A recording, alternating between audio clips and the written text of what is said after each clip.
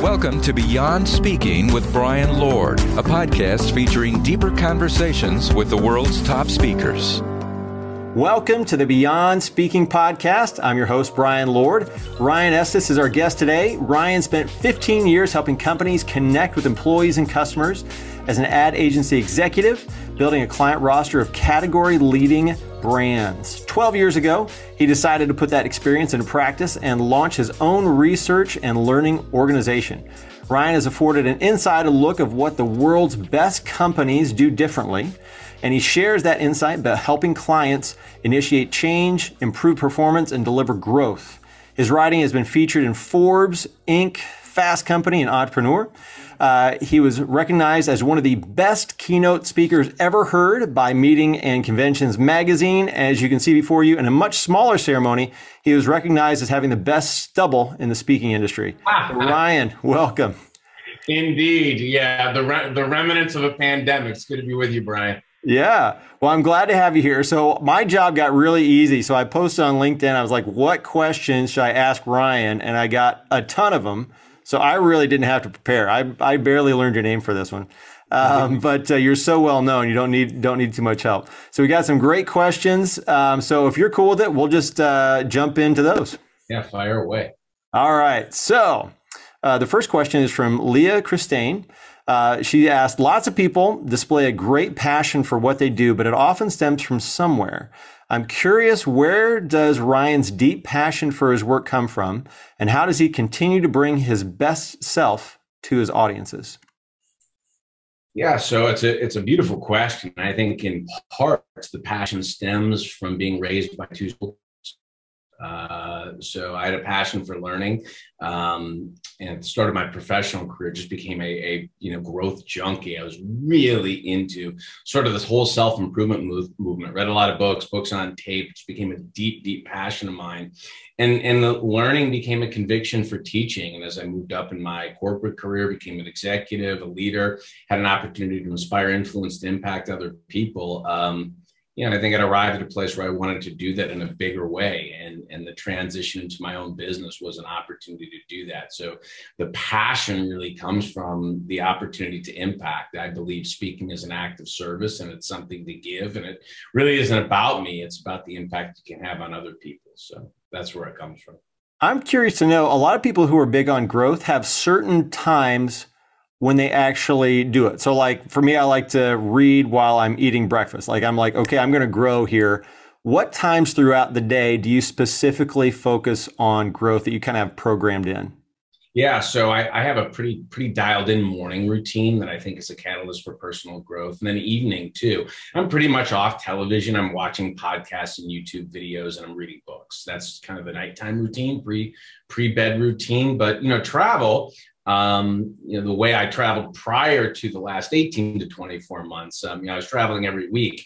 And so, the back of an Uber, the plane, those are libraries now. You put your headphones on, you got Audible, you download a podcast, and you really can be expanding on a regular basis. So I think some of that sort of input and then introspection, that's really where I grow. So, and the last thing I'll say about that is immersive learning. I'm a big fan of also. So the idea of, kind of getting off the grid for 3 or 4 days, doing something immersive, whether it's a retreat, a workshop, one-on-one with a coach. I'm a big fan of a couple of those checkpoints at intervals throughout the year. I think that's a catalyst for expansion too.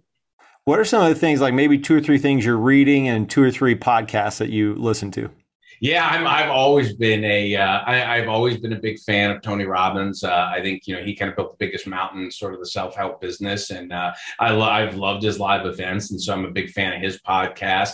Another podcast that I love is Tim Ferriss. I just think part of it's the quality of the guest. So I do listen to Joe Rogan. Aubrey Marcus on it is another sort of lifestyle podcast. Peter Attia is one I love for longevity. So there's probably 4 or 5 of my best listens. Oh, another one, Brene Brown. I love her writing. I love her perspective. Her podcast is phenomenal. And I still think to this day, the best interviewer of all time is Oprah Winfrey. And so she produces her own podcast and she gets the best guests in the world. And that's a really powerful one for insight and expansion. So those are a handful of my favorites.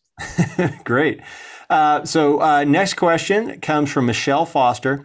What are your thoughts on the future of remote work? Yeah, I think remote work is a real reality. You know, it's interesting to me. In my corporate career, I led a remote team for 10 years, 15 years. And we had 60 regional satellite offices and sort of two hubs. It was an advertising and communications company. So even before the advent of all this wonderful technology we had now, I was influencing, inspiring, trying to impact people that reported to me all over the United States. So I have a lot of experience with this. And I think the new reality is, whether you call it the Great Reset, the Great Resignation, the Big Quit, it's a response and a reset to the way we organize work in our lives. And I actually think the reality of it is that it's going to be hybrid work. So we're going to come together at intervals. We're going to work in different places at intervals. And it's going to be a little more chaotic and confusing than maybe what we've experienced previously. But I think it's going to be way better for the health of people and ultimately for the success and sustainability of our organizations. Why do you think that's so? Other than just the fact that it's changed, what do you think gives leaders who are trying to make these choices? What do you think gives them the most pause?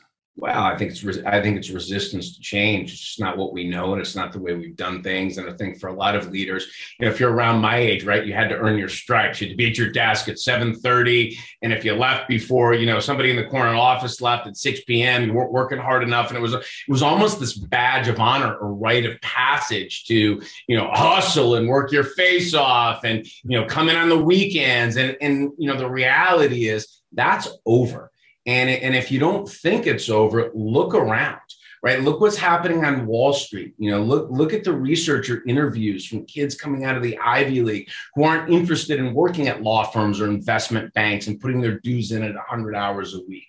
And so, if talent is something that you want to make a sustainable competitive advantage, and I believe it is, it needs to be, then ultimately, I think we're going to have to adjust some of those things as leaders and managers. But, just because it's the way we've always done things just doesn't mean it's the way we should keep doing them. Now, look, you can also make a case that there's tremendous value for coming together in person in terms of collaboration, ideation, innovation. And I believe that's true. So the interval gets determined by the business need. And I work in a dispersed organization right now, but we come together at intervals, both using technology, and then we travel and we come together in person at a certain cadence that the business warrants, because that's the best way to move forward. So both are required. And I think it's leaders and managers just getting comfortable with that shift. And what's the kind of the new way for accountability? Because like in the old way, you could say you were accountable because you were at your desk at 7:30. And what's kind of the new wave would you see for the future of work when it comes to employee, leader, accountability with each other? So in the most simple terms, it's performance over presence, right? I mean, it's we're going to be held accountable to a result or an outcome, not being visible or at our desk. And so I think it may require a bit of additional communication and a layer of kind of open feedback, two-way communication. But I think in the best organization and cultures, that was happening anyway before the pandemic. And what we've seen over the last 18 to 24 months, it's been this great grand experiment. Right. And it accelerated the adoption of this because we were forced to. And I think in many respects, it proved out that people can be productive when given the autonomy and being held accountable to a result. And to me, that's a good recipe for the future of work. Yeah, I like that. One other thing you mentioned, too, was like earning your stripes. I'm curious to know what's the way we talk so much about how leaders need to communicate to that next generation.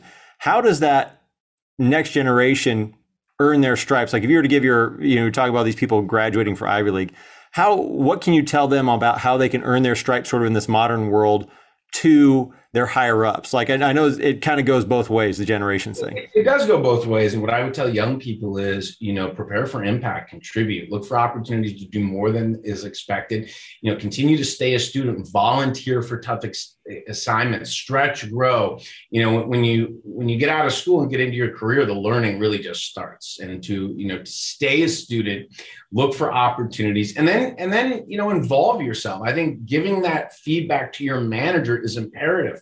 Have some perspective about where you want to be a year from now, 3 years from now. Make sure you're communicating that up and what your needs and expectations are. Invest in you. That's the best advice I can have. Invest in you, deliver results, get really, really good at something, and opportunities will expand for you.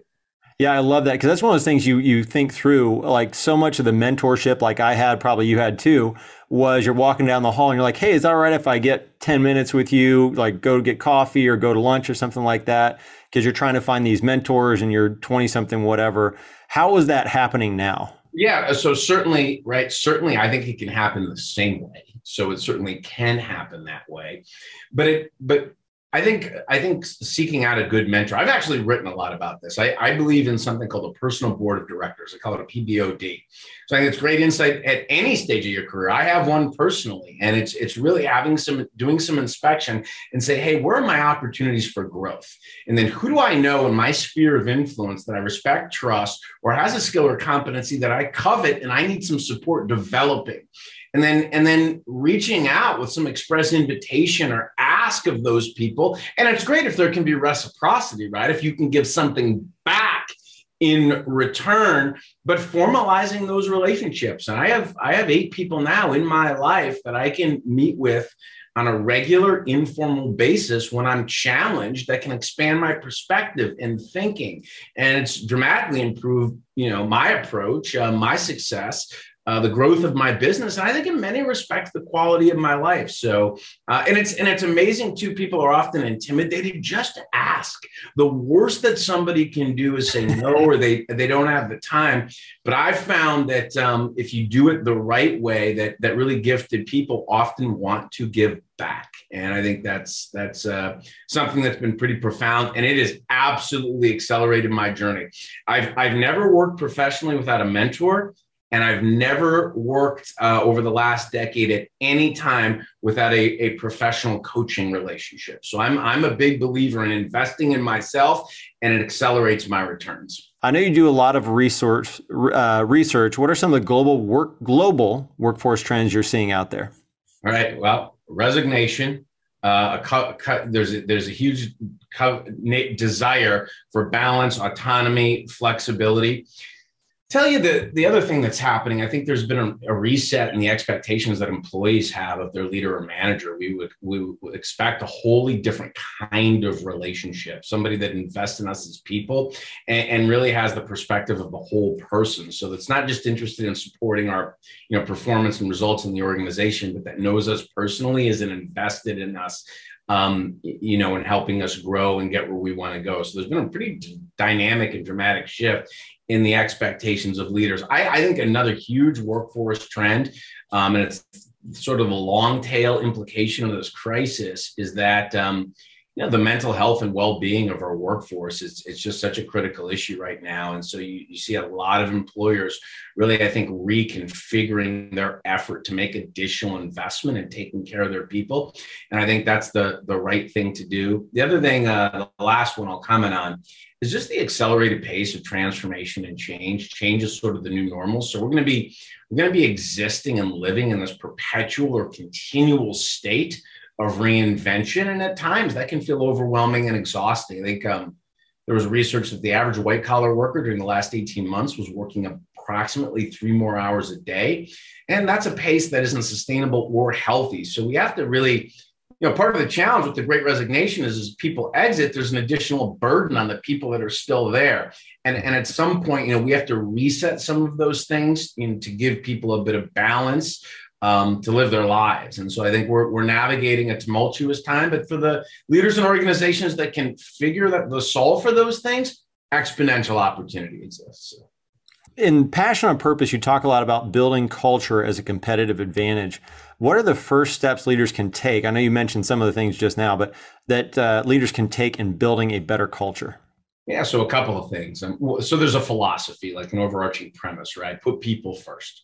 Performance and profitability follow. So take care of your people. I also think, setting some long range vision. So, clarity and confidence. One of the biggest reasons people disengage is they don't have confidence in their senior leadership, or they lack confidence or clarity in where the organization is going and how that at the individual level, they can best contribute to it. So clearly defined vision, clearly defined direction, strategy, where we're going, and then systems for, creating clearly defined expectations at the individual level of holding people accountable. Right. So that all of that clarity, confidence in the future, and it's largely a communication issue.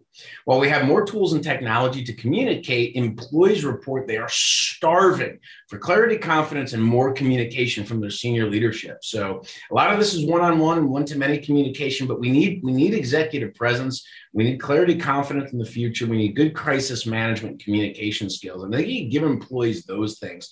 They're a lot more invested and engaged in the mission of the organization. So, and then the one-to-one relationship with management is so important. So I'd say the last box to check is develop the capability and competency of your leadership team. Invest in that talent because ultimately that's the biggest return on culture you can get. So. What advice you give for leaders to become more authentic? Yeah, vulnerability is the gateway to authenticity, right? So, one of the things I talk to leaders about is just go first. I think a real great self-assessment question as a leader, if you're going to create expectations and hold people accountable, are you managing yourself that way? Right. So have you clearly communicated to the team what people can expect from you? And then are you delivering on that behavior consistently? And if you're doing that, it's a lot easier to hold people accountable to your high expectations. So go first. If you want to lead high performance teams, you've got to lead yourself first. It starts with you. Model the right behavior and continue to work on yourself. Those two things are critical. How do you feel you've evolved since becoming a speaker? What's your secret sauce for success? I'd say it's two things. I don't think there is a secret sauce. I really don't. And if there is, I don't have it. Palmer will be so disappointed. Yeah. So my secret sauce is hard work. But there are two elements of that. One, I talk a lot about getting closer to the customer. So the degree that I can do additional bit of research, discovery, due diligence to really understand the customer. Instead of thinking about giving a presentation, I like to position myself as somebody that can come in and solve some problems. So, where are the pain points, the areas of concern, or where are the opportunities that I can touch on and accelerate? And, being able to do that type of due diligence and then align messaging that I think meets that highest order development need is the way to approach a keynote, really making it a whole lot less about me and a whole lot more about what that particular client needs at that particular moment in time. So that's the first thing. Then the second thing I would say, if I have a secret sauce, taking a little bit of my own medicine, it's investing in me. I mean, you've heard some of the things that, I do in terms of, coaching and my distributed team and getting support. I have really, really good people around me. And I think one of the words that gets associated with booking me a lot is my energy. And so I do a lot of things. I invest a lot in my own wellness and well-being to be able to maintain that energy level. So, I can deliver a message that I think is certainly thoughtful and has good insight and perspective and is action oriented, but it's packaged up in a way that I think is entertaining and inspiring. And I think that combination, if there's a secret sauce, I suppose that's it. So. Hey, not a bad way to go. So next question from Jane Atkinson. What topics are you talking more about now than you did before the pandemic? Well, I think there's probably three. I think it's selling in a virtual or hybrid world, right? I mean, you think I do a lot of work with sales organizations and sales leadership teams, and here we are in a situation where, in certain industries and certainly today, meeting face to face isn't exactly the way we're doing business. That's one. And I think the same goes for leaders. What are the skills and competencies required to influence culture and lead a high performance team coming through this unique reset in the way we organize work into our lives? That's probably a second. And then the third one, I mean, we have this whole virtual wellness series. You know, a lot of our clients needed support with wellness, well-being, mental health. And so we responded to that and developed a whole host of new curriculum through the last 18 months that's been well received. So those are the top three. Yeah, that's good. And that's just one of those things you always have to, kind of like what you're talking about, you always have to learn. I mean, you can't talk about your, 2015 topics. I mean, I'm sure there's some of those same things, but, that is how, things are changing. Talking about sales, and this is, you just sent out this article today, I think, but for salespeople and sales leaders, it's something we've heard forever. How can you shift your mindset from selling on value over price? Right.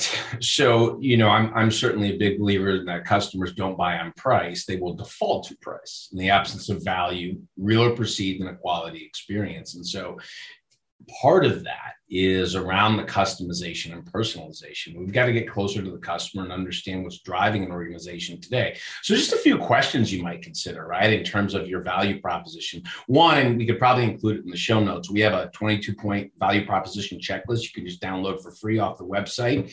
But I think questions that are worth considering, what did customers value and what were you delivering that was unique and differentiated and compelling 18 to 24 months ago, right? What do customers need right now that's different?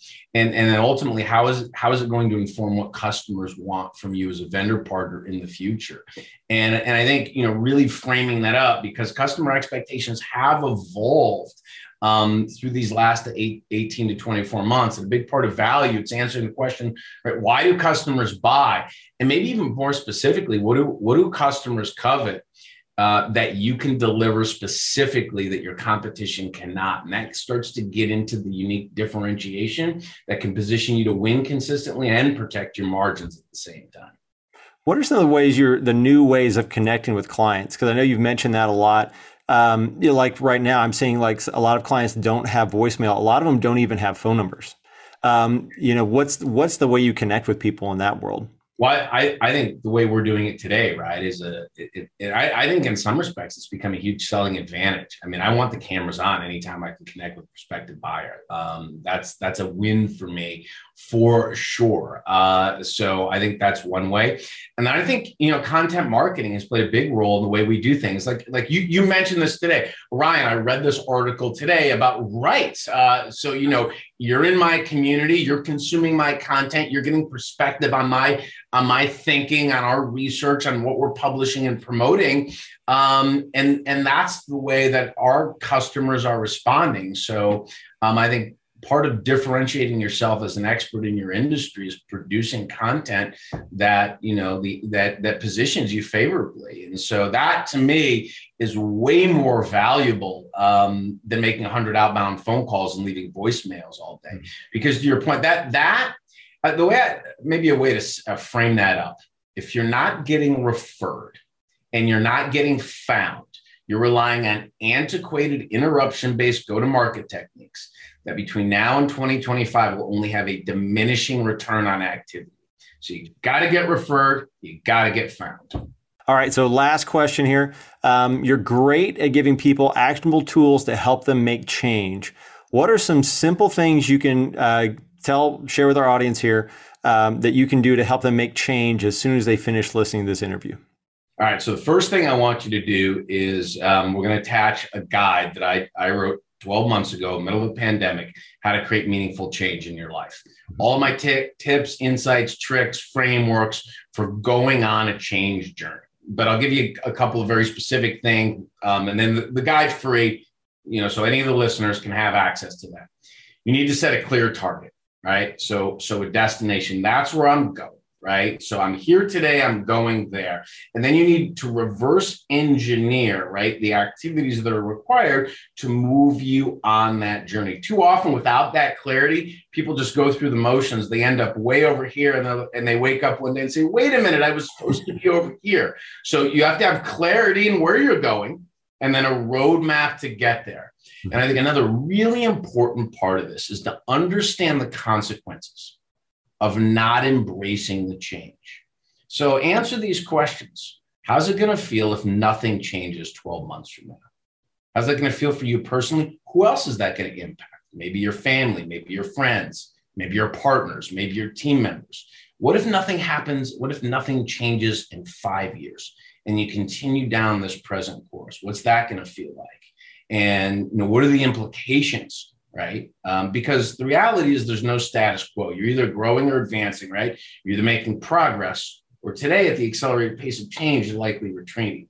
So, understanding how to get down, create momentum, and to get down the path of change, reinvention, transformation, or even growth, I think is critical to our success personally, professionally, and the success of our businesses. And so that's why we wrote the Change Guide. Those are a few highlights, but I think if you download that, you'll have a very trusted companion on your journey through 2022. Great. Well, thank you for sharing that. We'll make sure to have that in there with the podcast, with the notes and everything else. So Ryan, thank you so much for joining us. And on behalf of Premier Speakers and National Speakers, thank you for being part of the Beyond Speaking podcast. Thank you for joining us for the Beyond Speaking podcast. To learn more about today's guest, go to BeyondSpeak.com. Make sure to leave a review and subscribe wherever you listen.